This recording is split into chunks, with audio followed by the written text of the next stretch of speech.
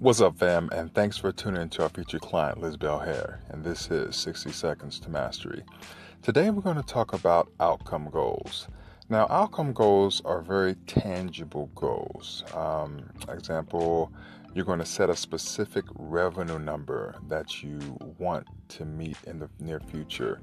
And to get to that outcome goal, you want to basically do about 3 projects that will outline activities that help you get to that goal. And those projects will typically be in 2 weeks length.